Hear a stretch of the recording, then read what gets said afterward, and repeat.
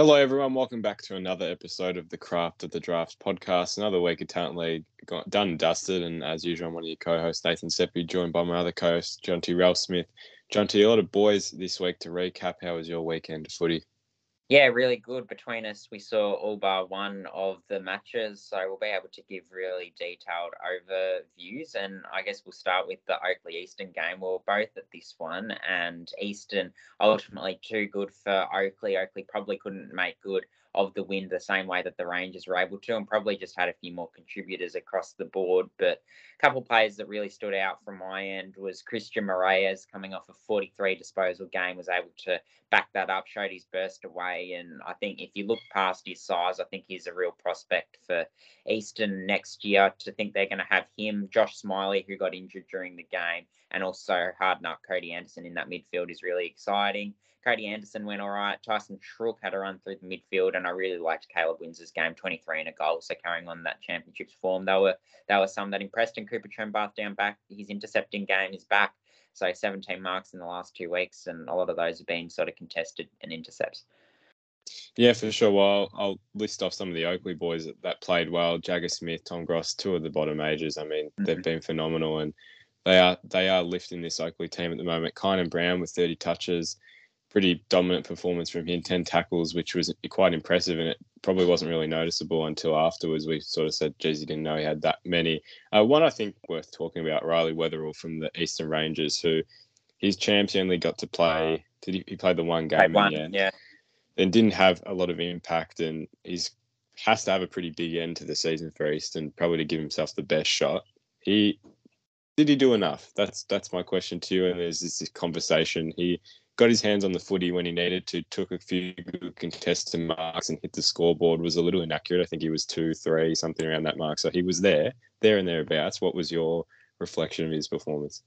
Yeah, well, I think everything I've heard is he needs to be taking those contested marks, and people want to see him be a bit more assertive overhead, be a bit more aggressive, and be that man that can be the target up forward in the last month or so of the season if he's gonna get drafted. And I think he did that enough. He's obviously coming off a 4-goal performance as well, so he's getting those scoring shots consistently, or he has done in the last fortnight. So just be about carrying that on, I guess. He would have liked to convert, because obviously he would have had 6 or 7 marks. A 6 or 7 mark game and 4-goal game looks a lot better than 6 marks and 2-2. So yeah, but no, I it's as well as I've seen him play. I will say that, having not seen the 4-goal game last week.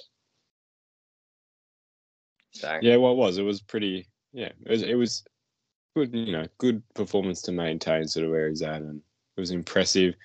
But yeah, it was pretty. Eastern really. Oakley got in front. Actually, they were in front by about 4 goals in that first quarter. Took the advantage, and then Eastern pretty much got a run on from there. I think they kicked 7 unanswered, and it was pretty much on Eastern's terms for the rest of it.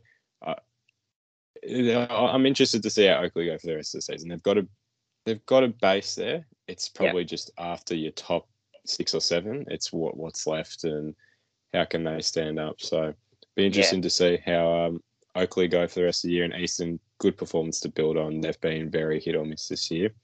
We'll move to Northern GWV. Northern 9-2-56, GWV 13-18-96. So 11-31 scoring shots.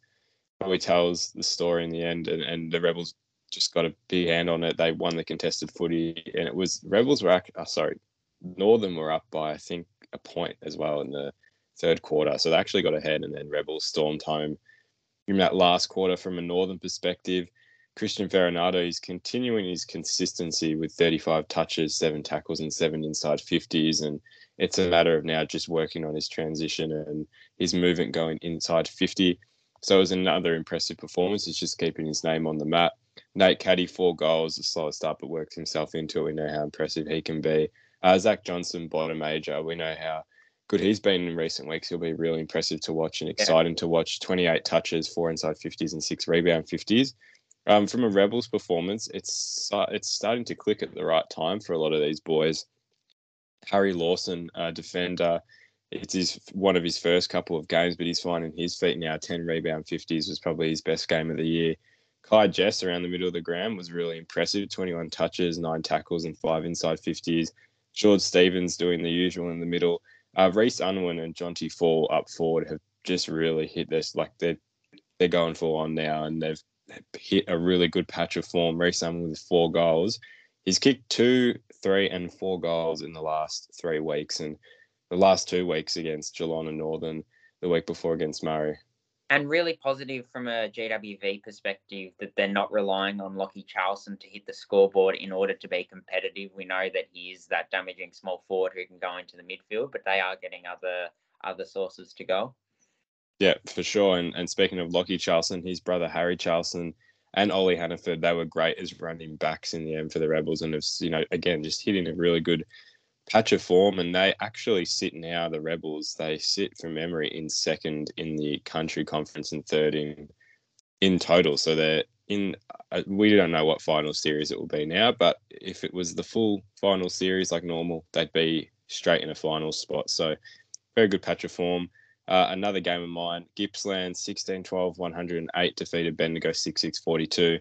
It was all it was all Gippsland for most of the day. It was the Zane Dersma show really with 6 goals. He played it on Dan Ureta, which we've heard a little bit about, and Dan just couldn't get that front position on him, and took 3 contested marks in the end, Dersma, and kicked all of those goals, and a few from free kicks, but it was just a dominant performance. What I'd like to talk about, and we saw a little bit of him against the Rebels, I think a couple of months back, was Ricky Mentha. He's a bottom major. He played in the NT Academy at the start of the year, and now he's moved down to Vic, and he's playing for the Power. He was just really impressive. I thought it was his impact per possession. He had 7 touches, but he kicked 3 goals and 2 inside 50. So that's 5 out of 7 touches did something in the end in terms of effectiveness. And he was just really fun to watch, just really good flair around the stoppage. He has that bounce on him that any small forward you'd love to see. And I think he kicked 2 goals from just great snaps and got the crowd up and going. He was fantastic to watch. Xavier Lindsay, really impressive, 28 touches. Willem Dersma, it's his 2nd game at Talent League level now, and it was fun to watch him at that level, and he seemed like he fit in perfectly, to be quite honest. It was like he just translated that form straight in. He had a really good rundown tackle to win holding the ball, really good intercept marking. Didn't have a heap of it, but when he got around the footy, he was pretty effective with it. And then Lockie Smith, the last Skippy boy I want to talk about, he was really dominant in the ruck. Really good run and carry for a ruckman. That's something I've noticed with his game. He'll get it and he's composed. He's not get it, kick it, and look forward.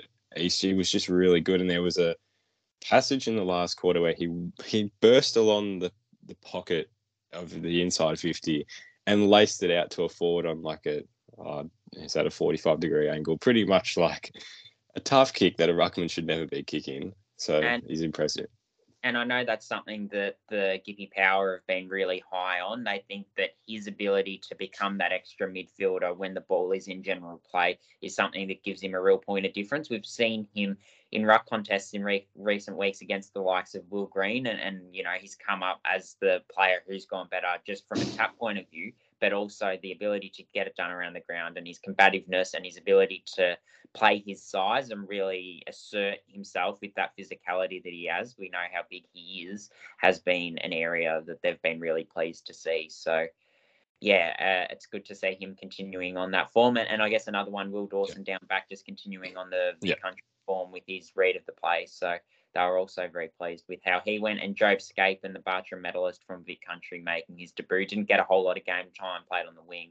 But, good to see him in action, and no doubt he'll be better for the run. From a Bendigo perspective, a difficult day for them, but who were the ones that stood out? You were obviously at Shepley. Yeah, it was a bit of a difficult day for Bendigo. They just couldn't get things on their terms. Oscar Smart was pretty good in the end. It was, his usual tackling pressure that was lifting him. But it was a few of his kicks into the corridor and those switch kicks that I thought were really impressive. Probably an element of his game that hasn't been on show as much. And I thought they were just little good moments. And then Ollie Poole, he was effective in the end, 2 goals and 19 touches, 3 inside 50s. He was just good in transition. But a tougher day for Bendigo, and probably the last one that I've blanked with that I talked about in the first quarter that kicked 2 goals. It's blanked my mind, but forward Charlie Hillier. Charlie Hillier, yes, sorry. He did kick 2 goals in the first quarter. He was pretty lively. Shame he probably didn't continue that into the last 3 quarters, but was a bit of a spark there from him, and he was really effective going inside 50. He was really tough at the contest and kicked really 2 fantastic goals. So that was the recap from that game. See what comes of Charlie Hillier. There was a little bit of talk about him in pre-season, and it was a game I was down at, a pracky game that Bendigo played in Essendon, and it was the last 30 seconds of that game where he did his ankle, and that stalled his start to the season. Hasn't obviously been able to get the continuity, but yeah, interesting to see if he persists with it, and hopefully does become one, because he does look like he could become a good state league footballer if he wants to make the move down to Melbourne at the very least. We'll move on to the Western and Geelong game though, and Geelong blitzed this one. They were far too good for Western. 17-14, 116 to Western 9-9-63. Somehow that doesn't even feel like it does justice to how supreme Geelong were on the day, and it was the Michael Rudd show, I guess you could say. 23 disposals, 10 marks, and 2 goals 2 for the Geelong Falcons skipper. 2 goals 2. It felt like he kicked a bit more than that. He was taking marks for fun up forward and was an absolute nightmare for the Western defenders. They had no way of stopping him, and the delivery was pretty good. Mel White was one in the midfield who really stood out for me. He was really clean and able to make composed decisions when he had the footy. And Tobin Murray, we know how good he's been on a wing, and his work rate's really impressive. He got to go as an inside midfielder, and that work rate shone through again. He was able to have plenty of the footy. Pat Hughes played inside 50, kicked 3 goals 3, and his marking as well was something that came to the fore. But the player who probably had a breakout game more than anyone, as much as those players were all strong, we know what they can do from their form throughout the season. Zakiah Davey, though, is one who we haven't seen as much of, and his 3 goals, 15 disposals, and 8 marks were a real point of difference for Geelong up forward. A medium forward, a smart forward who doesn't necessarily have the athletic profile of some others, doesn't have the height, but he does have the footy IQ, gets himself into really dangerous spots. So I was really impressed with what I saw from him. From a Western perspective, it was a difficult day, but I think it was just your normal players that stood out, being Logan Morris and Jake Smith. Jake Smith, particularly in the first quarter when Western was probably most competitive, he was the one who was really turbocharging that from the midfield. He probably had half his touches in that first quarter. So it's probably for him a matter of getting the ball on his boot a little bit more, because he's their best ball user in the team, just wasn't able to necessarily get it on his boot as much. And Logan Morris, 10 disposals and 3 goals, 1. Anytime Western go forward, it feels like he needs to be involved if they're going to score a goal. He's so important to what they do up there. But yeah, difficult little period for Western. They've had a poor couple of weeks, but some green shoots in that Tom Burton is expected to play at least one of the last 2 games. Obviously, we saw what he could do in the under-16s. He impressed both of us at Trevor Barker Oval. So hopefully he can come in and get a good run. But yeah, not going to plan to end the season for the Western Jets. And Lockie MacArthur, I guess, another one who went all right after taking 10 marks previous week. And I'm told he's getting a little bit of draft interest, which is good from a Jets perspective to have someone else there or thereabouts in that range. He'll be looking to finish off the season strongly after some strong school footy for Pegs. But we'll move on to a much more enthralling game, this one. Murray, 11-9-75 to Calder, 10-14-74. Nathan, this was at Wangaratta. You watched it. Tell us about the game and how were Murray able to win that? Yeah, well, enthralling it was. Like, come the last quarter, it was just a very intense game to watch, but it didn't ever feel intense until the last couple of minutes. Calder on top, I would have to say at least 80%. That's probably a fair percentage in the end, and they were up for at least. They always had that 3 or 4 goal buffer, but it was a comfortable 3 or 4 goal buffer, and it was never really being chipped away at. And then in the last quarter, Murray, I think they were down by as much as 5 goals at one point. They just kept kicking, like just enough to keep them in it, and felt like it was behind in terms of each team going down their end and missing. Then there was an injury to Calder where there was a stretcher involved, which best wishes to that player, and I feel like that did turn the momentum a bit. And from a viewer perspective, I had no idea how much time was left, because obviously, if you watch on the stream, the clock keeps ticking up, but the actual clock at the ground stops for an injury. And then it was Darcy Wilson who kicked a goal to put him down by 5 points with, I think it's hard to say how long there was left because I wasn't too sure, but it was around 90 seconds left.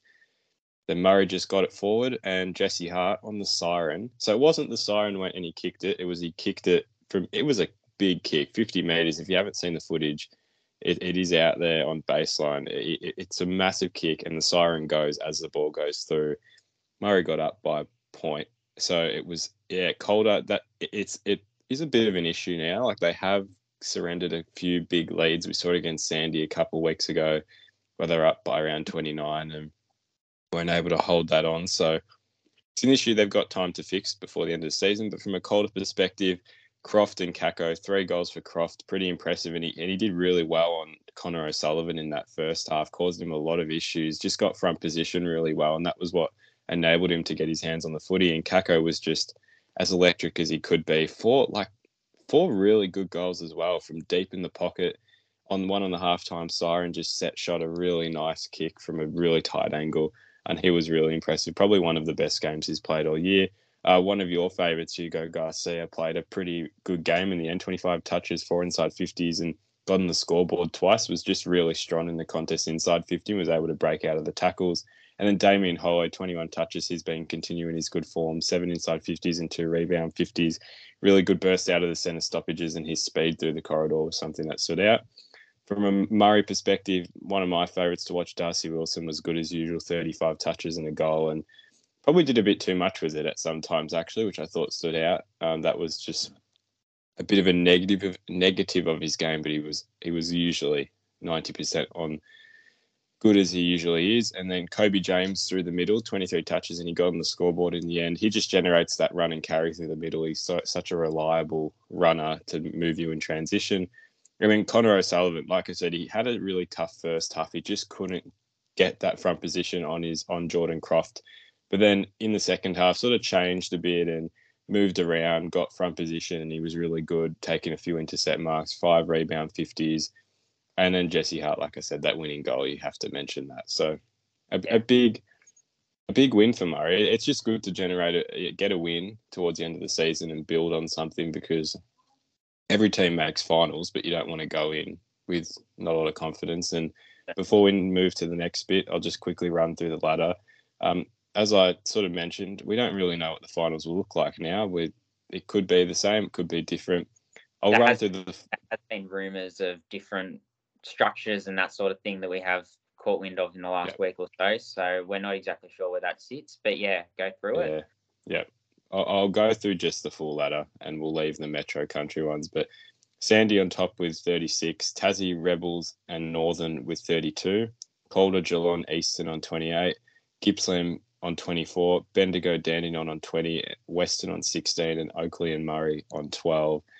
So it's a predominant country ladder, actually. When you look at the two conferences, the country teams are doing much better. So it's interesting to see. But now I'll let you lead this one. The 2023 National Combine list came out. So you've got your national list and then the state list, which will obviously continue to be built on towards the end of the season. But I'll let you lead this.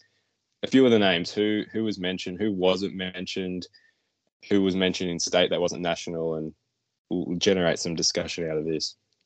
Yeah, for sure. I think the big one on everyone's lips has been that Will Brown, who was probably seen as a first-round prospect as recently as about a month, 6 weeks ago, has only received a state combine invite. And I guess it is important to say that, it's probably the combine invites are important more so because they're indicative of the interest they're receiving than what they actually get. Whether you state combine, national combine, the only difference is obviously the 2K time trial that the national combine invitees get to run. But it was very interesting to see that. We know his championships weren't probably at the level that we know he can produce. However, he was injured with the ankles that he was carrying. And he's one of very few inside mids in this draft class in terms of really big-bodied inside mids, that 195 centimetre type who can also play a really strong role off half forward. So I'm really surprised to see him only in state. And I think if he does fall, then whoever gets him is getting a bargain. Yeah, I'd agree with that. It's interesting. His champs were obviously, they were hurt by his ankle injury. I feel like he didn't really get to stand out. Probably he had a pretty good last game, but it just wasn't probably what it was going to be built up to be for Will Brown. Cam Nyko's one who made it into the national one, which when you compare the two we've just talked about, you'd probably switch it around. The champs for Nico just probably weren't. We didn't really see what he's done at talent league level, so it's a very interesting selection. So there's obviously still interest. Yeah, no. Yeah, certainly, and it's good for him. I guess that selection is probably one where he can sort of hold his hat on having the credits in the bank and what he produced last season as holding a lot of credibility. And we know how tough he is over the footy, but he probably hasn't shown it this season at Talent League or Champs level. But people are still satisfied with what they've seen and what they've seen over a longer period of time. I'll go from a Gippsland point of view now. Lockie Smith, I touched on before, so I won't repeat what I said, but that. I think the Powerwolves were quite surprised based on how he has performed against some better quality ruckmen, based in the opinions of recruiters, that Lockie Smith wasn't invited to the combine, and he's one that can certainly work into that. But Will Dawson does get the invite, and the interest has come directly off the back of his form playing as that defender, and we know he doesn't have much experience there, so kudos to him. True Jack also won a little bit of a surprise nomination to get invited to the combine from Gippsland as well. The brother of Chunkworth Jack at Hawthorn. So they're the Gippsland boys. I guess Billy Wilson was one who surprised as well. If we're talking about players who were not invited to national, only state, and he's again probably an example of not showing his best form at the national championships. So he didn't necessarily have the credits in the bank, didn't have the strong performances last year, unlike Nico, and had the really strong talent league form, but then wasn't able to carry that through when it mattered most. Yeah. Well, it's still good to see him in that state positions. It'll be good. We'll talk on a couple of Sandy boys now. Vigo Vicentini, great to see him. He's one that we've loved watching. Matt Carroll had a really impressive champs. That's one that definitely has reaped the rewards of his impressive performances. Tarkin O'Leary, very good to see.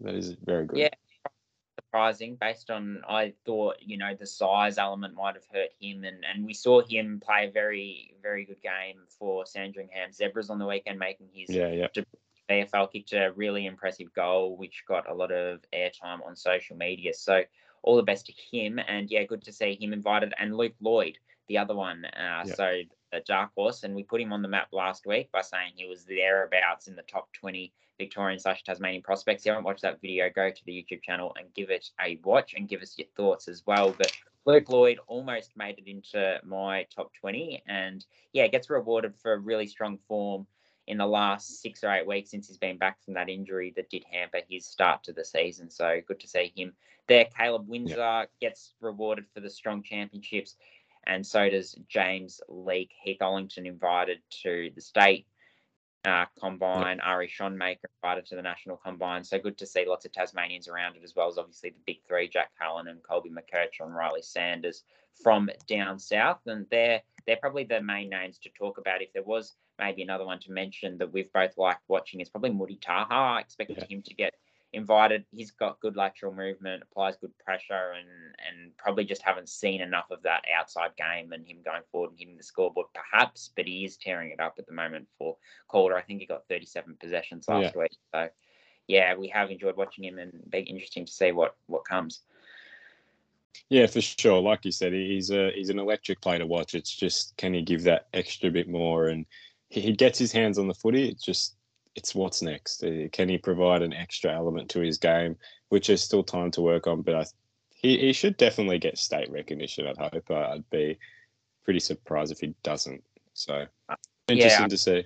I reckon he'll work his way into that as well. And like we say, and maybe we've touched about in a roundabout way, that these players can still work their way into the state combine and national combine lists.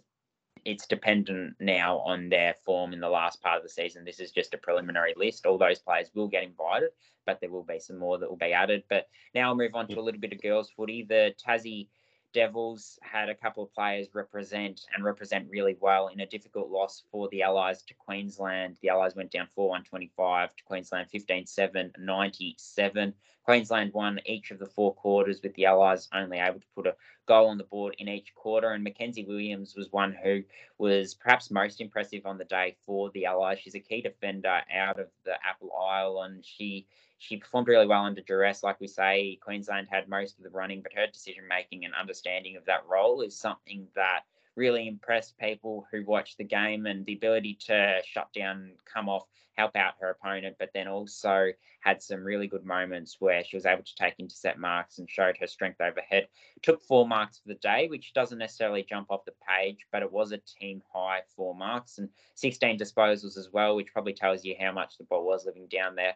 She's averaging 19 disposals, 5 marks and 4 rebound 50s for the Devils through the Talent League season. It's been a really consistent season for her. Those are all team high numbers for the Devils, and she also got lots of exposure last year. So probably one that we haven't touched on as much as we could have from a Tassie Devils point of view, but she does often shut down opposition forwards and does it really well. And she's got that offensive flair to her game, which she showed on the weekend. So good to see her going well. And Candice Balbin is one that we have enjoyed watching on this podcast. She stood up to body contact, burst through tackles, 5 clearances, 9 tackles, 3 inside 50s. Usual productivity from her. Her work rate stood out. So yeah, good to see a couple of those girls stand out despite the difficult day it was for the Allies. And this week, the National Championships match to watch is the Vic Metro versus Vic Country game, and that's going to be at Trevor Barker Oval. And we'll run through a few of the players we're looking forward to watching there. I'll throw to you, Nathan.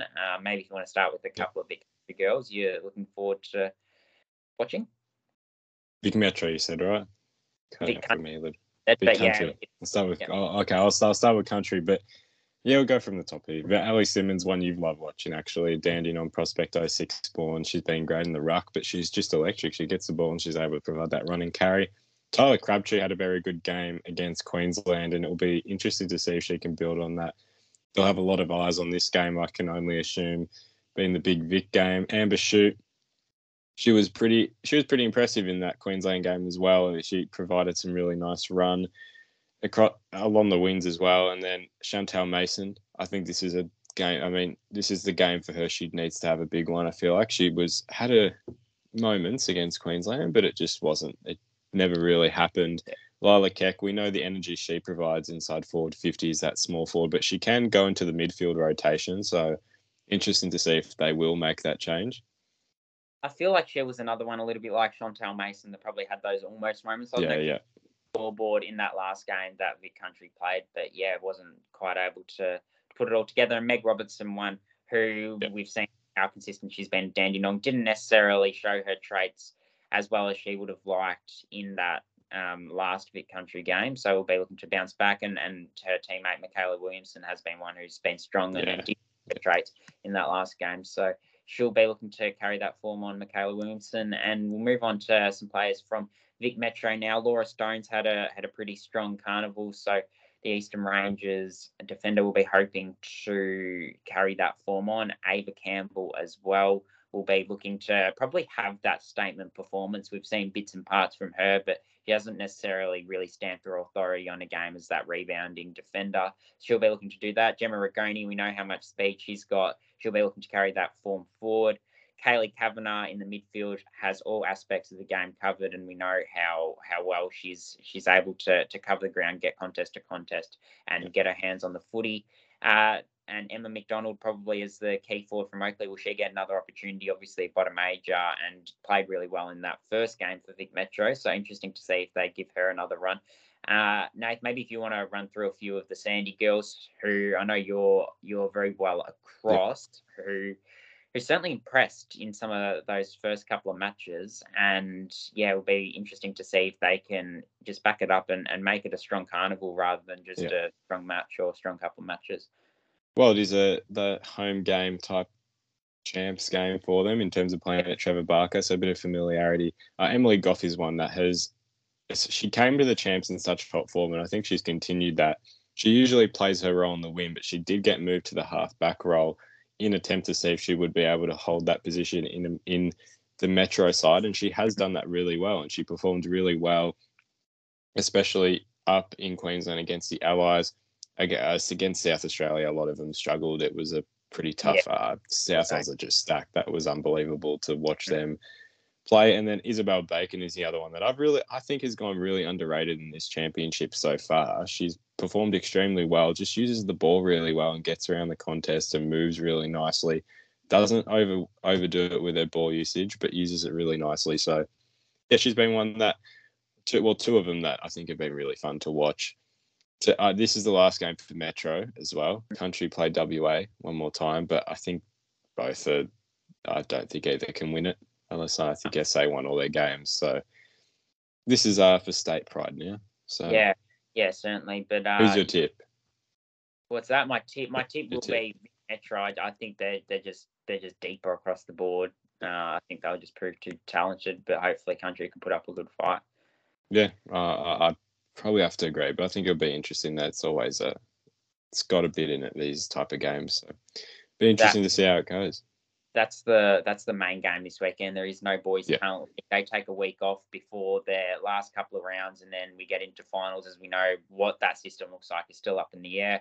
The girls will be back from a talent league perspective in a couple of weeks as well after this game. But that'll just about do us for this episode. So if you haven't checked us out on Instagram, then check us out because we've got lots of interesting content floating around. We've got lots of video features and lots of other things as well. Check us out on Twitter. Check us out on Spotify or wherever you get your podcast. After the Draft, COTD. Thanks for tuning in. And for now, that's all we've got time for.